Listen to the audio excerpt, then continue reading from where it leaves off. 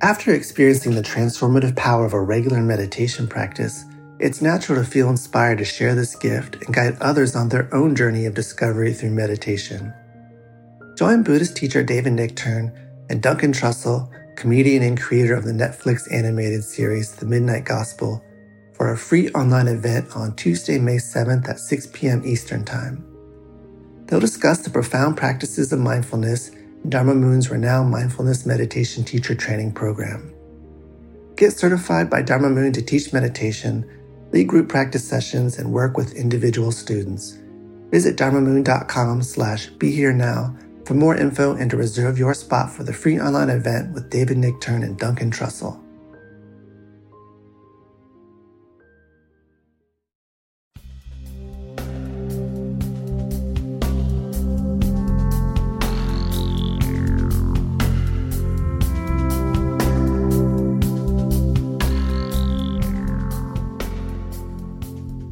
Hi everyone, it's Raghu Marcus, back with Mind Rolling, and I have a fascinating and a wonderful guest today, Joel Salinas. Welcome, Joel. Thank you very much for having me. Absolutely. So Joel has a new book called Mirror Touch, and a really, really fascinating read, everybody. By the way, you can all go to our BeHereNowNetwork.com and our Amazon portal, and you can copy and paste that and go up there and buy Joel's book through our affiliate, which helps us out at the network and, of course, helps you because this is a book that is very unique, very unique. So I'm going to get right into Syneth. See, I can't even. We went through pronouncing this, which is the mirror touch synesthesia. Yeah, I mispronounced it all over the place when I first learned the word. Yeah, and it's like impossible. There's actually an A in the middle of the word, so you mispronounce it like synesthesia. Yeah. But it's synesthesia, like anesthesia, but synesthesia. So synesthesia. It's an umbrella term essentially, where the word comes from the roots sin and aesthesia. So sin meaning together and aesthesia meaning sensation. So it's kind of like bringing senses or sensations together. And essentially, people who have synesthesia, their senses are blended. So they may experience colors with sounds, or tastes with textures, or shapes with tastes. And it can be all sorts of really exotic combinations. And a lot of the research done in the area has shown that the brains of people who have synesthesia, they're called synesthetes, their brain areas of the senses are actually more wired together and also tend to kind of activate together usually. So if I were to hear a sound, for example, and I have sound color synesthesia, the sound hearing part of my brain activates, but also the vision part of my brain activates. And so that creates this perception of maybe like a blue color with an E note, for example. Nice. And then when it comes to the whole population, about 4 out of 100 people actually have some form of synesthesia. And it's typically found in artists and musicians, people like Stevie Wonder, Billy Joel, Tori Amos, Skrillex, Lorde, Kanye West. All these people have some form of synesthesia. And Jimi Hendrix, let's not forget him. Yeah, that's right. If he didn't have, I'd be shocked if he didn't. Okay. Yeah. Just his lyrics say it, Yeah. I mean, Vladimir Nabokov also had it. He described his letter S as a curious mixture of azure and mother of pearl. For me, the letter S is kind of this like yellow, orangish kind of squash color. So synesthesia can be any of those combinations of the different senses. But when it comes to the combination of vision and touch, there's actually one type of synesthesia, which I happen to have as well, is called mirror touch synesthesia. So for all of us, when we see people moving or being touched or in pain, not only is the vision part of our brain becoming active, but also the touch part of our brain becomes active. And it's almost like creating a 3D virtual reality simulation in our minds of whoever we're looking in front of us. And it's believed that this mechanism that we all have is a part of kind of the fundamentals of empathy, of trying to understand what other people are thinking and feeling. And it's for the most part, it's unconscious, meaning we don't know it's happening. Every once in a while, that crosses the threshold into consciousness. So, for example, if you're watching a football game and somebody suddenly gets tackled or someone falls and hits their face, that cringe feeling you get, as if it happened to you, that's that mirroring network. Right. That's involved. But for 2 out of 100 people who have mirror touch synesthesia, those brain areas that are involved are larger and more active. And so this mirroring experience is conscious essentially all the time. And what's even more fascinating is that we all have areas in our brain that help us to tell the difference between our physical bodies and the physical body of the people that we look at. But in people who have mirror touch synesthesia, those brain areas are smaller and less active. So this mirroring network is extremely heightened, where the boundary is blurred between yourself and other people. And then it gets a little weirder, where there's even rarer cases where the boundary is blurred not just between the self and other people, but between the self and anything that is not the self. And that's actually my case, and I talk about that in the book. There actually isn't a formal name for it. It's so rare, but I'm sure there are other cases like it. But the experience, I describe it, it's similar to that sense of oneness with the universe that people describe in mystical or religious experiences, or even in drug-induced states. People who are on using LSD, for example, report a lot of these same experiences of mixing of the senses, but also this sense of oneness with the world around them. And it's deeply rooted in kind of the brain's mechanisms. I mean, the first case of mirror touch synesthesia was only reported in 2005. Oh, really? That was my first year at medical school. But over the course of a decade, there's been so much that's been learned about it, including the brain findings that I mentioned that might be kind of playing under it. Yeah, I should mention to everybody, Joel is a doctor, of course. You gathered that through just how he speaks about this with such knowledge. But Harvard trained and a clinical researcher and neurologist at Mass General in Boston, where he specializes in brain health and social epidemiology, neuropsychiatry, and cognitive behavior neurology, which is a bunch of incredible stuff, Joel. But I'm reading that. I mean, so it's one thing, you kind of grasp it, as you say, like if you're watching a football game and somebody gets really plowed and you do that, you react empathetically.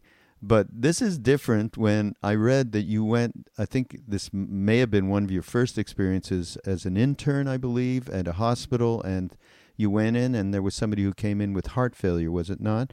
And I think it was a heart attack, and you started actually experiencing the symptoms. Tell us about that. That's way beyond. I mean, that is really that got me right off the bat.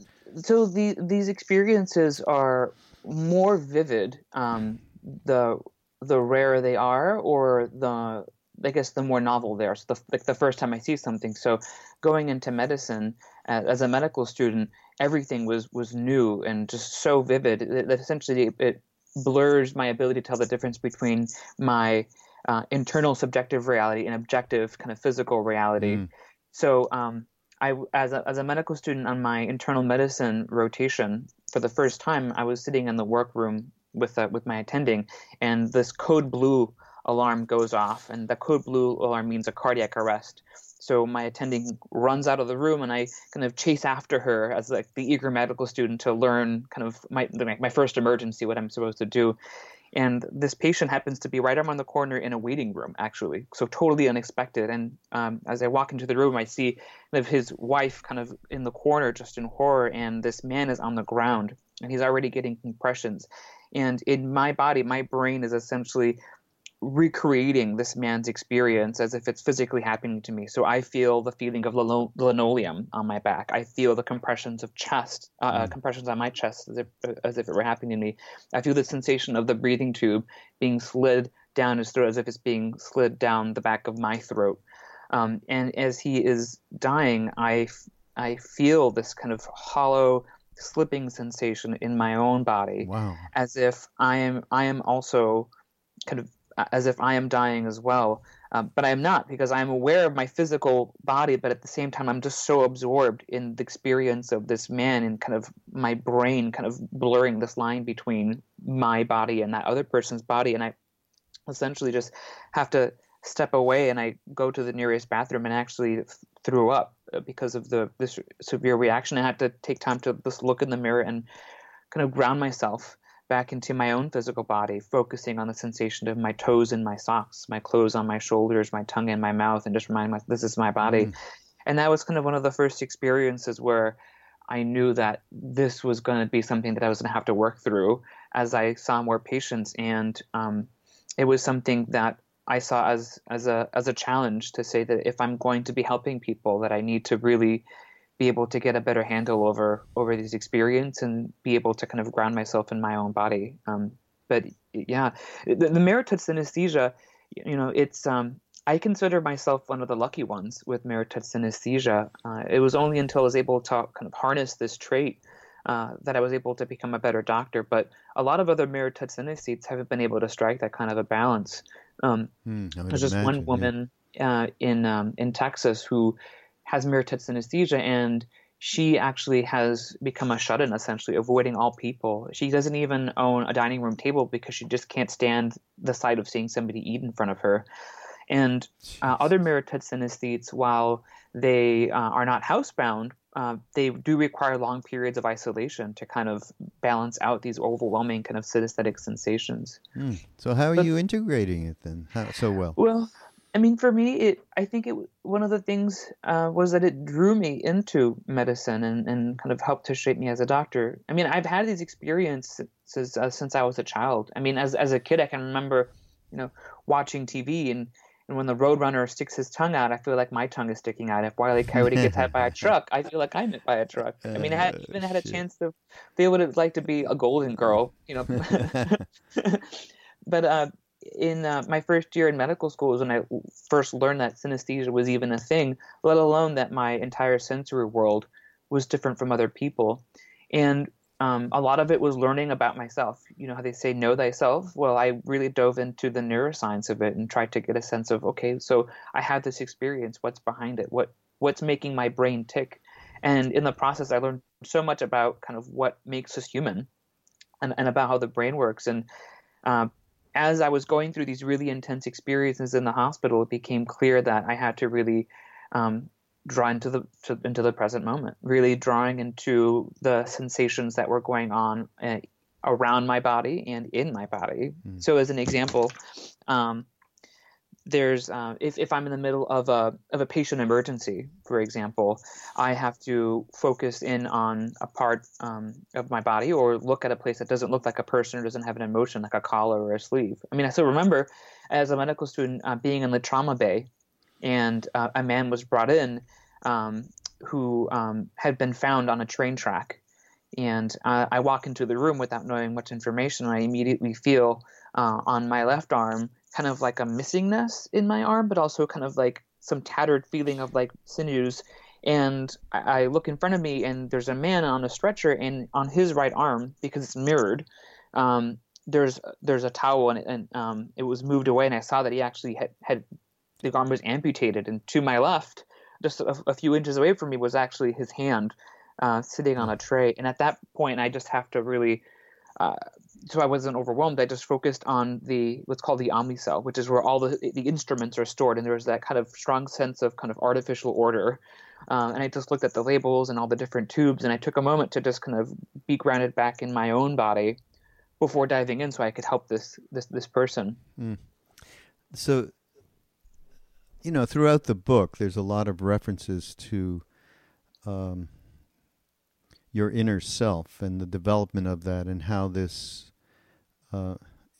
so it's a funny thing, because for some people this is a trial in their lives to have this condition, but for you it's been a boon, and you've seen it as such, and I think work with it, which is the most amazing part of the story.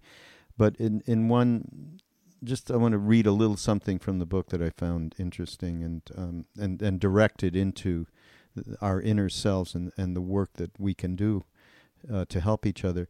The mirrored sensations recreated a mirrored experience, which became a hyperbolic replacement for empathy, which in turn became an unrelenting engine for profound compassion, a compulsory drive towards kindness.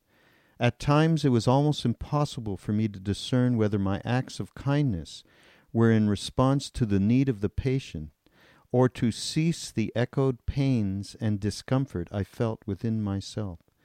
Given the circumstances of my training, however, rather than writhe in this psychic anguish, I assumed that we were one and the same. That was acceptable enough. Just talk about, so there's a lot of inner workings going on with you. That's why I love this, because of your willingness to work with this as a positive thing in order to change yourself and be able to be of even more service in your work.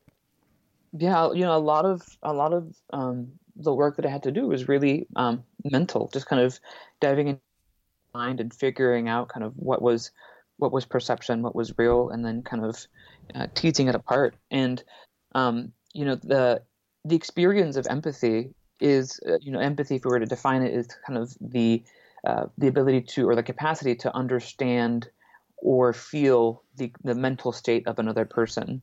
And because of this mirror touch synesthesia, it's kind of like I'm reflectively flung into a very, very vivid experience of that person. I'm basically being put in the other person's shoes. But then it's really up to me to not just kind of walk a mile in those shoes, but also to explore my reactions, my physical and mirrored experiences, and to reason through them, and then to ask questions. Not to assume that because I feel this echoed sensation in me that I assume what the other person is feeling. I still have to ask and figure through it. I mean, so the mirror touch synesthesia helps me clinically by helping with clinical cues, but also emotional cues. So in the clinical side, I was consulted one day to see a young woman with cerebral palsy.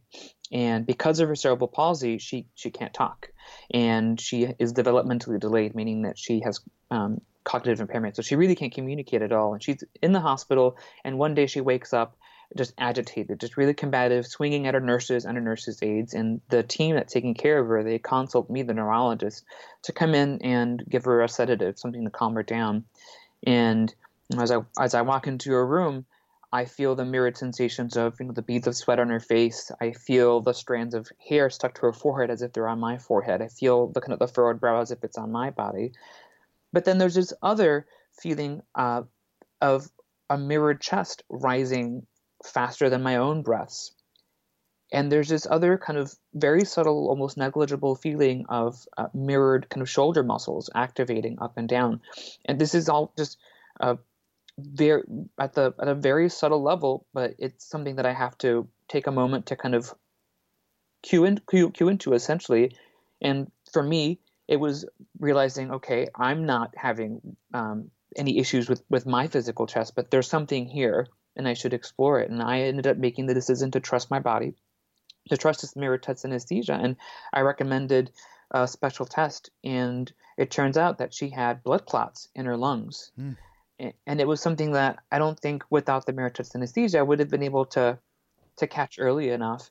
And had I just chosen to ignore the mirrored sensation, I would have missed that as well.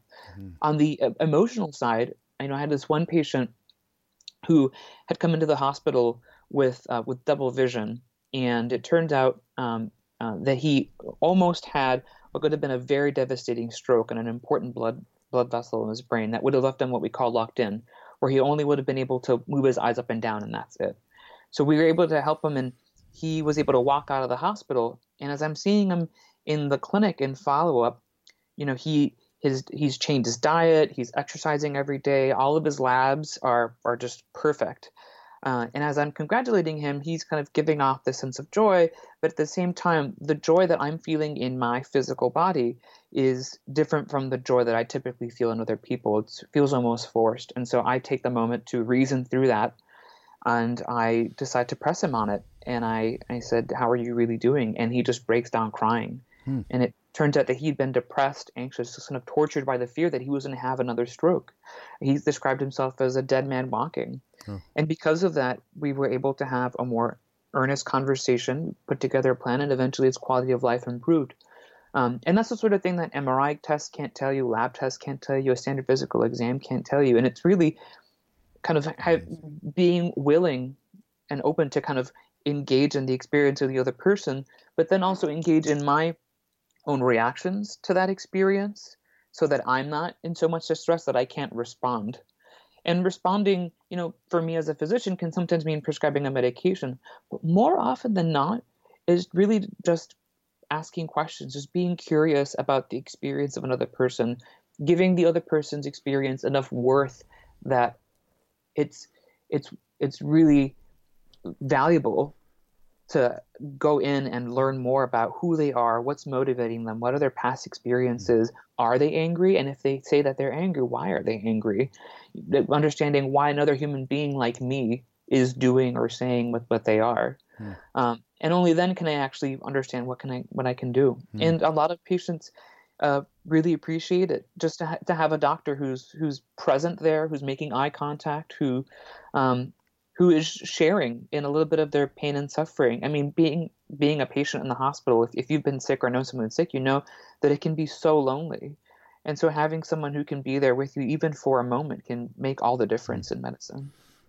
Well, boy, there should be more of you out there. You ought to duplicate yourself. Jesus. What do your colleagues think of some of this? Like that particular thing where you told them to do this particular test, and it came out, in a way that really probably saved that person's life. What do they think of this? I usually don't talk about it, and I don't bring it up as a part of my reasoning. Right. They have no idea that. Well, it's only been until recently that I've been open about it. It's been kind of like a second coming out for me, honestly. For me, as both a researcher and a physician, data is kind of the coin of the realm with my colleagues in scientific publications, and so I kind of did my due diligence in learning as much as I could about synesthesia and mirror touch synesthesia specifically, going through the methods in every experiment and kind of deciding, okay, is this something that I feel confident in? And eventually one day I felt confident enough in all these studies that I felt comfortable enough opening up about it, not knowing how people were going to respond, because it's not an easy thing to explain, and it's not an easy thing to grasp, and not an easy thing to believe. And so the immediate reaction is usually that this person is crazy or this is full of it. And so I wanted to be respected among my colleagues coming up in my career. But at this point, with the amount of research that there is around it, I felt comfortable sharing my story, and I even wrote about it. And I've been so pleasantly surprised with how open my colleagues have been to talking about it, and how fascinated they are to learn more about the neurology and the science around it. And it's been very nice, and also engaging in conversations about empathy and compassion that we wouldn't normally have.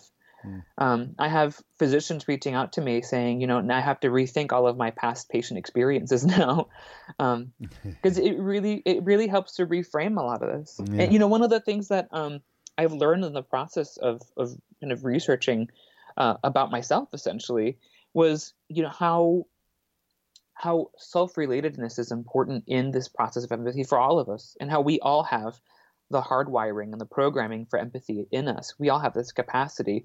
And I think that's one of my hopes with this book, is that people will not just learn more about how the brain works and about mirror touch synesthesia, but also how to develop their own heightened, more engaged sense of empathy.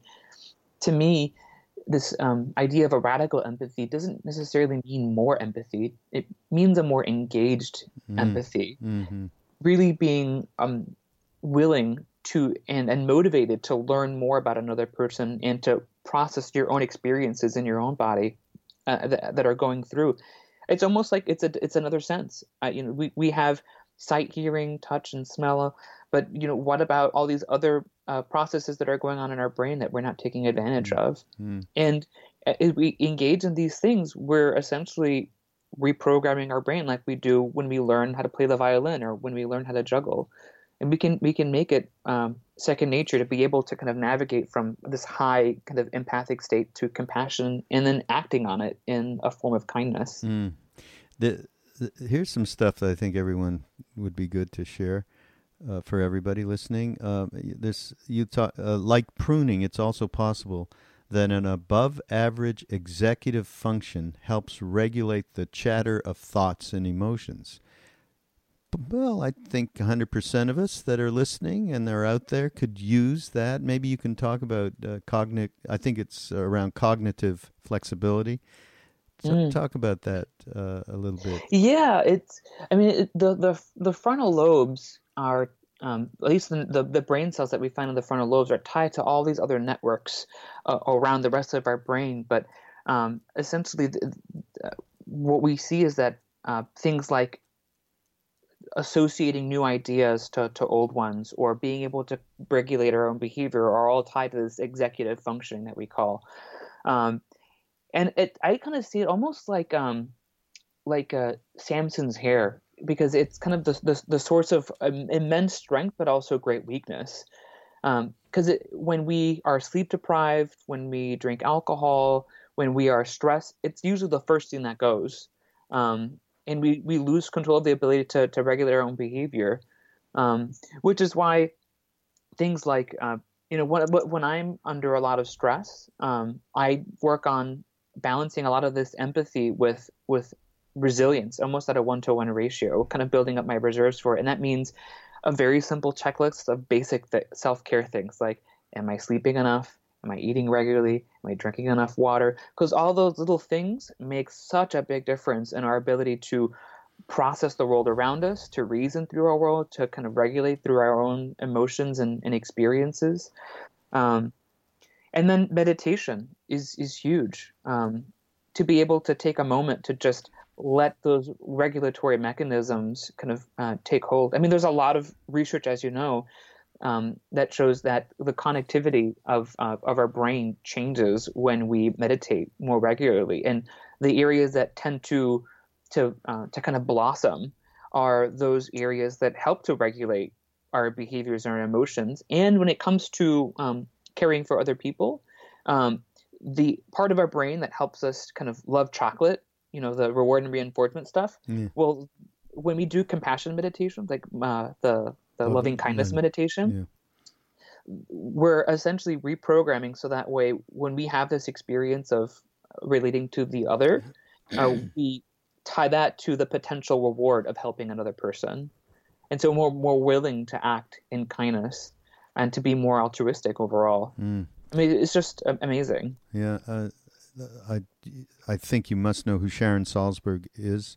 Yes. So Sharon is on Be Here Now Network, and she's a very, very old friend of mine and Ram Dass's. And she is probably the strongest reflector of loving kindness in Buddhist meditation. And interestingly enough, so I've done a lot of sittings with her, and she teaches at these retreats we have in Maui and so on.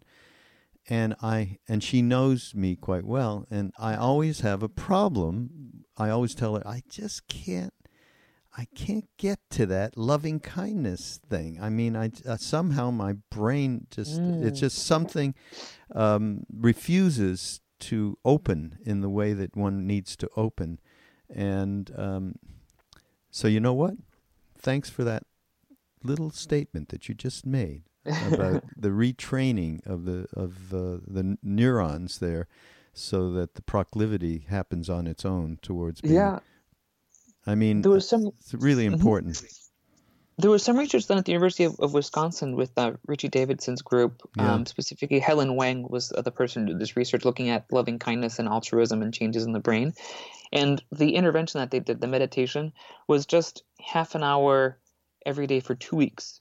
And just after 2 weeks, they found big changes in altruism and also in the brain. So it's just pretty phenomenal. And some of the other really fascinating work that's been done about kind of how our brain perceives our own body and the bodies of other people shows something similar. So there's this one group that looked at the use of virtual reality to kind of enhance this sense of relatedness. And what they do is they put you in, they strap you onto this VR system, and in the virtual reality world, the avatar that you're in, the body that you're in, looks nothing like you. And so when they just have you walk in front of a mirror and you look in the mirror, so let's say I am a white woman with blonde hair, and I'm looking in the mirror, I'm actually seeing an older black man. and just having that experience alone increases the amount of positive thoughts that you have to the out group, the people that you don't look like. I mean, it's part of our, we're very tribal. We evolved to be very social and be very loyal, essentially, to the people who physically look like us. And that's part of the stuff that we don't know about. And so the more that we're able to see those that don't look like us as us, the more we're able to find what similarities we have. Even if it's just they have a nose, I have a nose. They have eyes, I have eyes. They have parents, I have parents. The more your brain begins to see them as an extension of your own body and is more willing to be generous and kind to those people. Mm-hmm. Well, there's a prescription for all of us, right, to work through that. It's not easy. It can be a really painful process, especially if the person that you're looking at holds ideas that you don't agree with. Yeah, you don't agree with. Yeah. And that's the thing that's key is you don't have to agree with what another person is saying to be able to be kind or generous to them. Mm-hmm. There is some difficulties in this country right now around that the polarization that we are going through. I can't tell you how many podcasts I've been doing this year with all of our people, our friends and our teachers and so on, talking about just this subject. I think it's real important, and it all is very difficult, and it does need practice, and that's very much. I mean, some of the things you're speaking of, you haven't said the word yet, but they certainly revolve around mindfulness. Oh yeah, absolutely. Yeah, I call this whole experience a compulsory mindfulness. For you. Yeah, it's because I have to have that degree of engagement in kind of my internal and external world all the time to filter through it. As best as I can. Yeah, and I think the executive functioning is what's really key in helping to regulate that reaction. We don't have control over how other people act or what they do. We can't control how they respond to us, but we can control our own internal reactions to the world around us. I mean, that's some of the work that's been done by Lisa Feldman Barrett. I don't know if you're familiar with her, but she is a psychologist out of Northwestern, and she recently wrote a book about how emotions are made, kind of summarizing a lot of her work around emotion. It's just fascinating. It's a new look at emotions, but essentially it's thinking that these emotions aren't kind of the same emotion in everybody. Like there isn't a single blueprint for emotions, and there's not a single part of the brain that houses fear or houses disgust. Really, what our brain is doing is kind of responding or kind of creating our responses to the world around us that are taught to us. We're taught what fear is. We're taught what happiness is, and that's what we're enacting. And I feel like that just really underscores how much control we can actually have around these responses. And sometimes it's a matter of, and ironically, letting go and surrendering kind of the attachment that we have to these feelings, so that way we can actually kind of get back into a more pleasant and state of mind. Yeah, right. Hey, talk about there's a couple. You talk a little bit about some of the adventures you've had in your life, and talk about. I was really taken by this talking about the Kayapo, an indigenous tribe in the Amazon rainforest, and the way and their reactions, and how. I mean, it was fascinating how different they were. But talk about that trip and Yeah, so when I was an undergrad, I went on an expedition to the Amazon rainforest with a small group of other researchers. And what I was interested in was looking at kind of contamination of mercury in their river and their water supply that had come from gold mining. Mm. And my research ended up kind of getting more into what their perceptions were and how they kind of related to the world around them. But this group, the Kayapo, it's in central Brazil in this place called Gorochide. So they live on a reserve. And one of the things that I found just really striking is that to them, things like pain are hilarious. So one day I was going I was in a wooden canoe going down the river, and I see this woman kind of coming down like a really steep riverbank, and she's got like a basket full of Brazil nuts, and she slips and she tumbles down. It is an older woman, and my reaction is, "Oh my God, I need to go and help this woman." But then all along the riverbank, everyone is just laughing hysterically, and so is the woman. She is laughing hysterically at the bottom. That's so weird. And at one point, I played soccer with them, and I like ended up spraining my ankle, and they all thought it was the most hilarious thing. I'm like here, like holding my ankle, and it's like I just told like the funniest joke, and so the idea of kind of changing kind of physical internal experiences into something external was just amazing. But then they also do the reverse too. So emotions like sorrow, for example, when a mother loses a son, they have a grieving ritual, and one of those grieving rituals involves self-inflicted pain.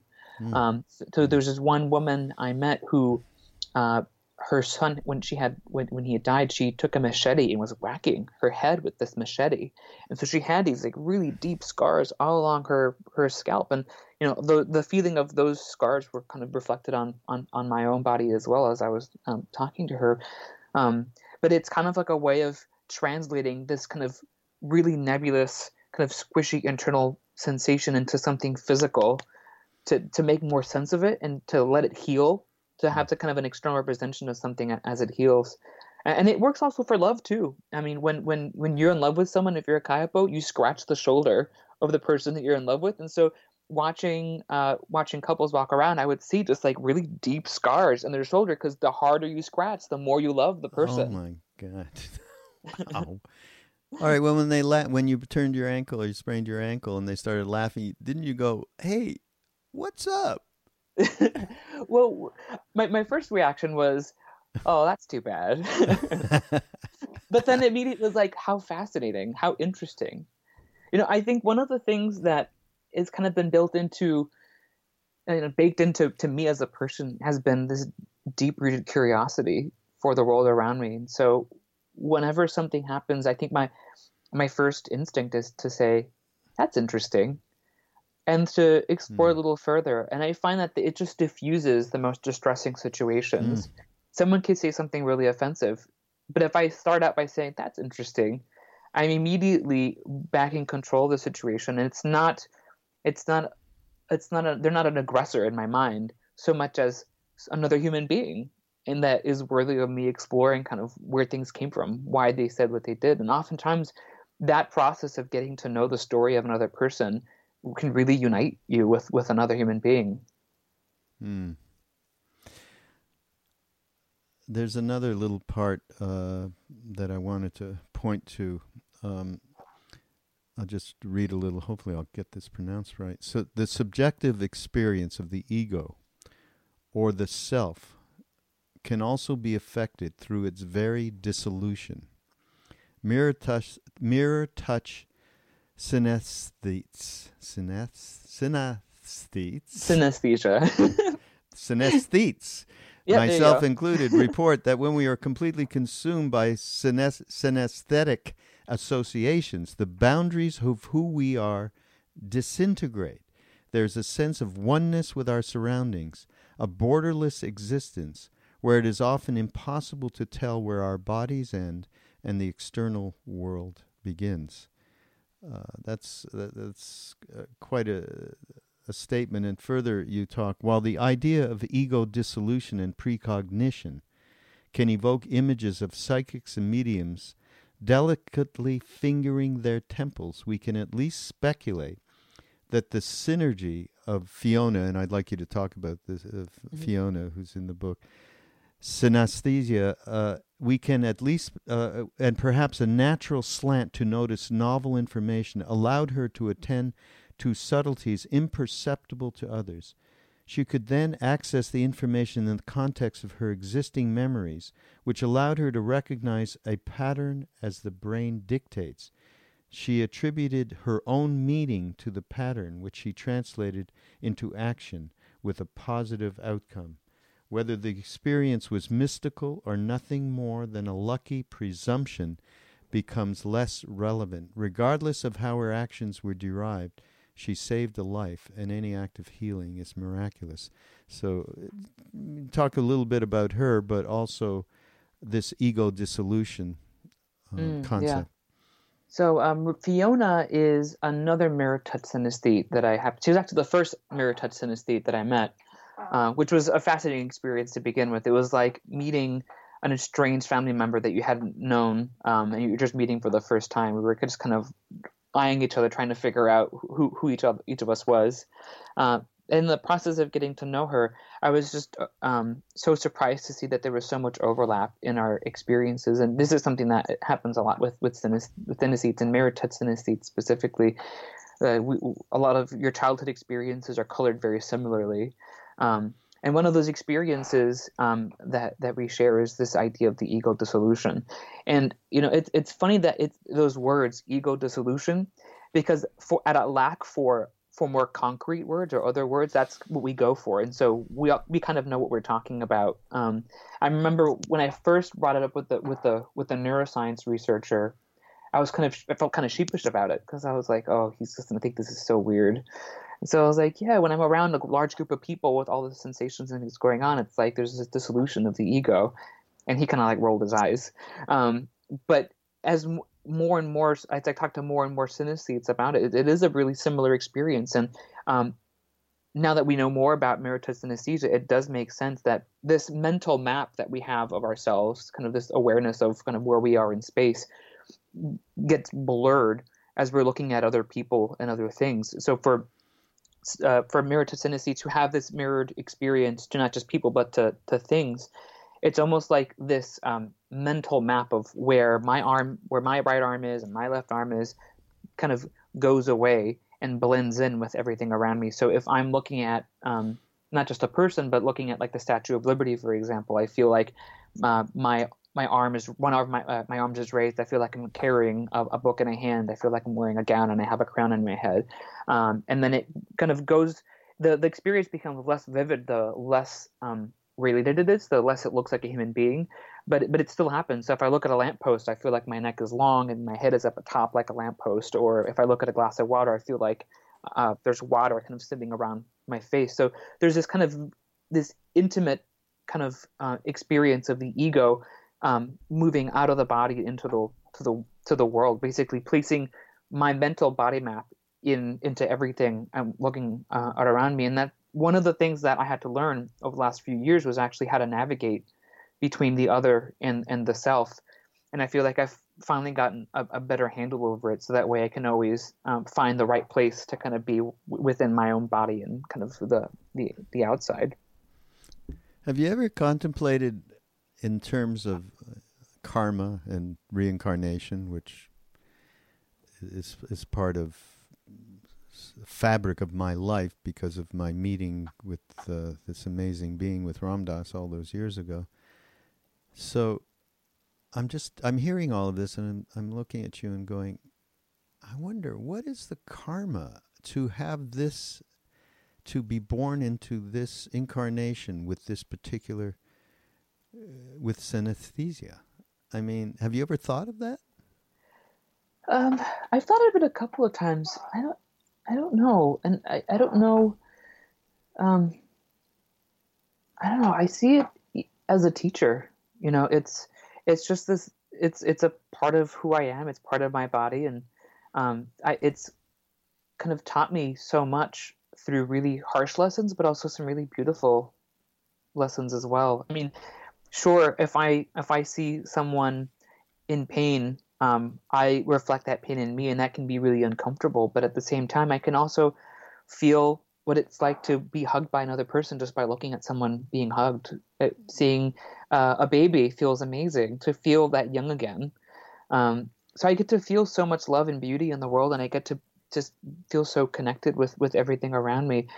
I don't know whether there was something, some reasoning or some kind of some design behind it, but I just exist in it because this is part of me. Well, I'm sure there is absolutely a design in it, and it's that inner guru teacher here, that represents, because look at what it has done, and look at what you are able to offer to people. It's just pretty amazing. It is kind of like it really is like an inner guru. I mean, I think since my childhood, I've had to really dedicate a lot of my attention to almost kind of a monastic degree of dedication to the discipline of the physical and mental labor of sorting through kind of my internal and my external sensory worlds. And I feel like it's really shaped me for the better. There's another little part of the book. Sometimes I'm picking this a little out of context, but I'll do the best. While we may not all be yogis on a mountainside, who can elicit this relaxation response with a mere thought, which I have definitively experienced? We can at least breathe. Reflecting on the nuances of our breath, or acknowledging our sensory experiences is as much a contemplative practice as meditation or yoga. This is the built-in beauty of mindfulness. It can be just as easy to be mindful as it is to be mindless. We have all the hardware and software we need to be able to tap into a contemplative practice that will allow us a greater locus of control over our mind and the ability to select our response to whatever occurs in our external or internal experience. Well written and well said, Thank you. Doctor. And particularly, we can at least breathe. Yeah. We're doing an online course right now called Life in Balance, just trying to, with all these Jack, Sharon, Joseph, all the Ram Dass, all these teachers, just how day to day to interact with your life, with phenomena and circumstances and people and situations in a more conscious manner that will, cause more happiness and less suffering.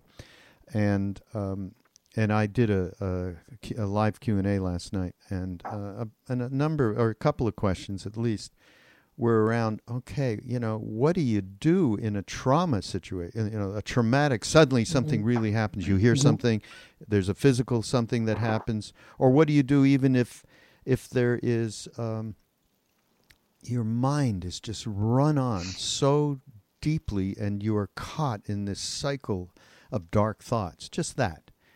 And, so what do you do then? And there's something that Sharon developed called pause practice. And I said, the breath. That's what we have as a tremendous advantage to pull ourselves out of these kinds of situations, is to take a deep breath into the center of your chest and get out of, the run-on thoughts or get out of the excitement and the blow-up that you might find yourself in, and the breath. So that's why I loved you. I love this little bit. That's amazing. Yeah, it's that's something that I teach the residents and the medical students that I work with. It's this pause. There's this whole spectrum of mindfulness, and I feel like at the very kind of beginning, like you can start with the breath. In surgery, before you start, there's this thing called the pause for the cause. Where everybody stops what they're doing, reviews who the patient is, what part of the body is being operated on, what procedure is being done, and anything that anybody should know, any questions that are around. And it's just like brief pause, and I find that the breath is so at the core of that. It's almost like it's like the kill switch, or kind of, it's just like no matter what's going on, the breath will always be there. You have to breathe, and that can just change everything just by focusing on the breath.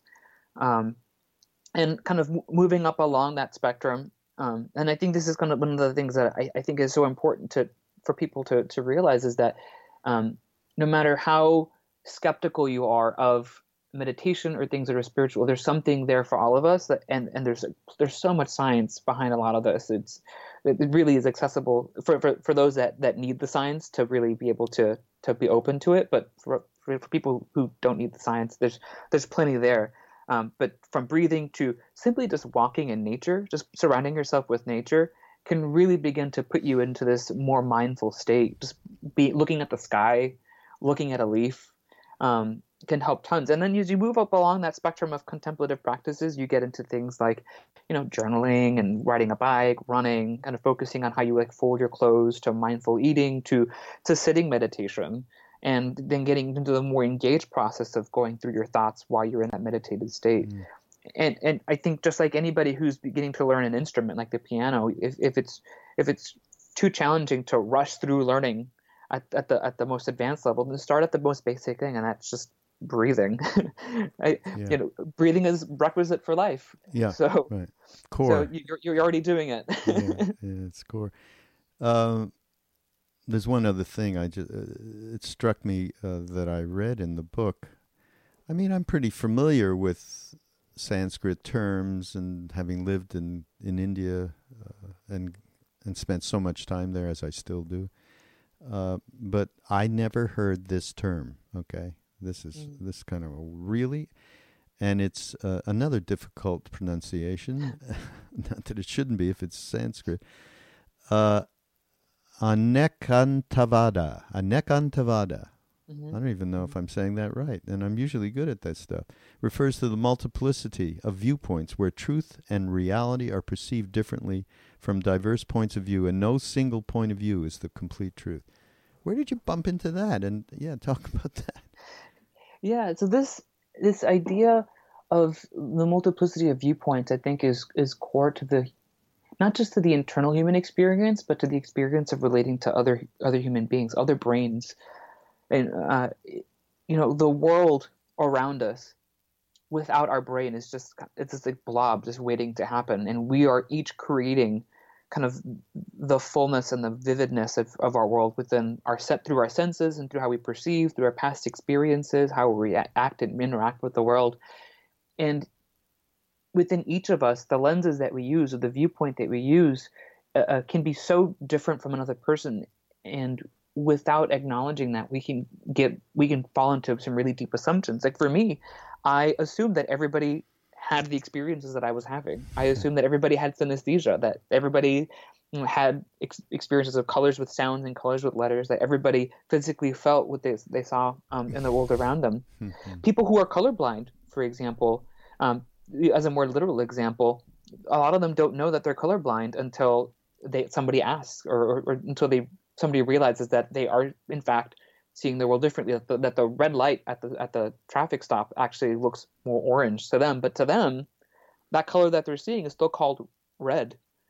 It's just perceived very differently, and it builds a whole other world. So I think unless we are inside the body of another person, unless we are the other person, we are going to be so different from each other, which is why it's so important to get to know who people are, what's going on in their brain, what's going on in their past that's led to who they are now. Because we can't fall into that trap of thinking that everybody should know better, that there's a thing as common sense. Yeah. Well, and I would just add, start with getting to know ourselves better first. Yeah. That is, but seeing the world with a new perspective is possible. Yeah, it's so scary how it can be very scary when you begin to realize how much of an illusion our perception of reality is.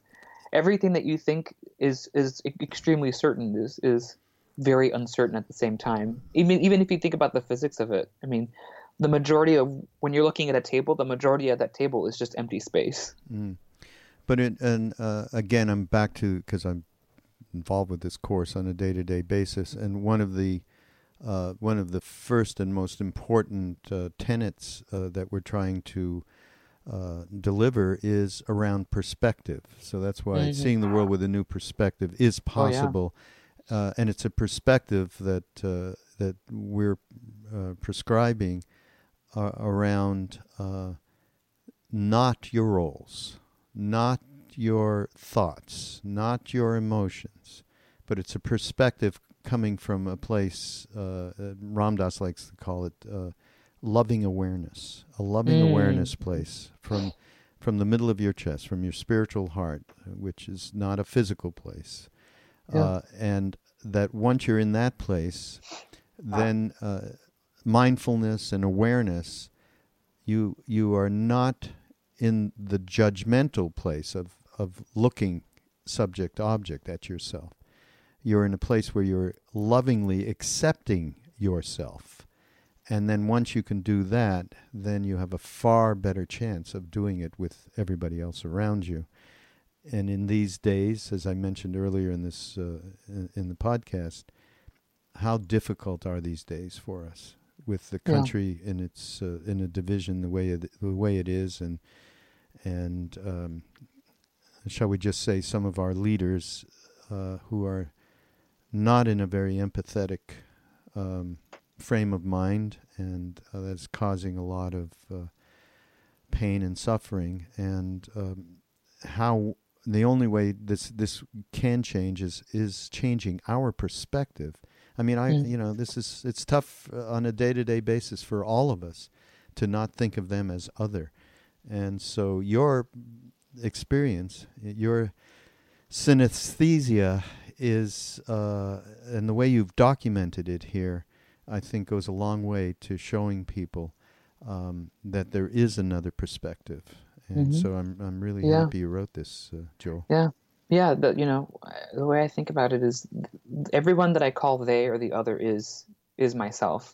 Everybody that is they is us.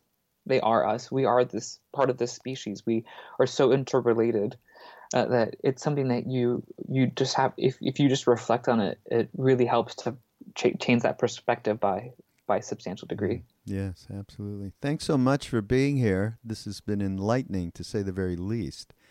Thank you very much for inviting me. This has been so much fun. Yeah, and the book, I mean, there's so many, I didn't get into any of the many different experiences you've had with different patients and how you've related with them and how they have transformed in many different ways. So it's a very rich book. Mirror Touch, Joel Salinas, Salinas. Again, go up to Amazon and use our link to go ahead and purchase the book. And, let's keep in touch a little bit. I think we have a lot of cross references here that we probably didn't even get into. But again, thank you. And everybody out there, this is Raghu from Mind Rolling on the Be Here Now Network. Go to BeHereNowNetwork.com and you can stream the podcast or go and just go up to iTunes and subscribe. We'll see you next week.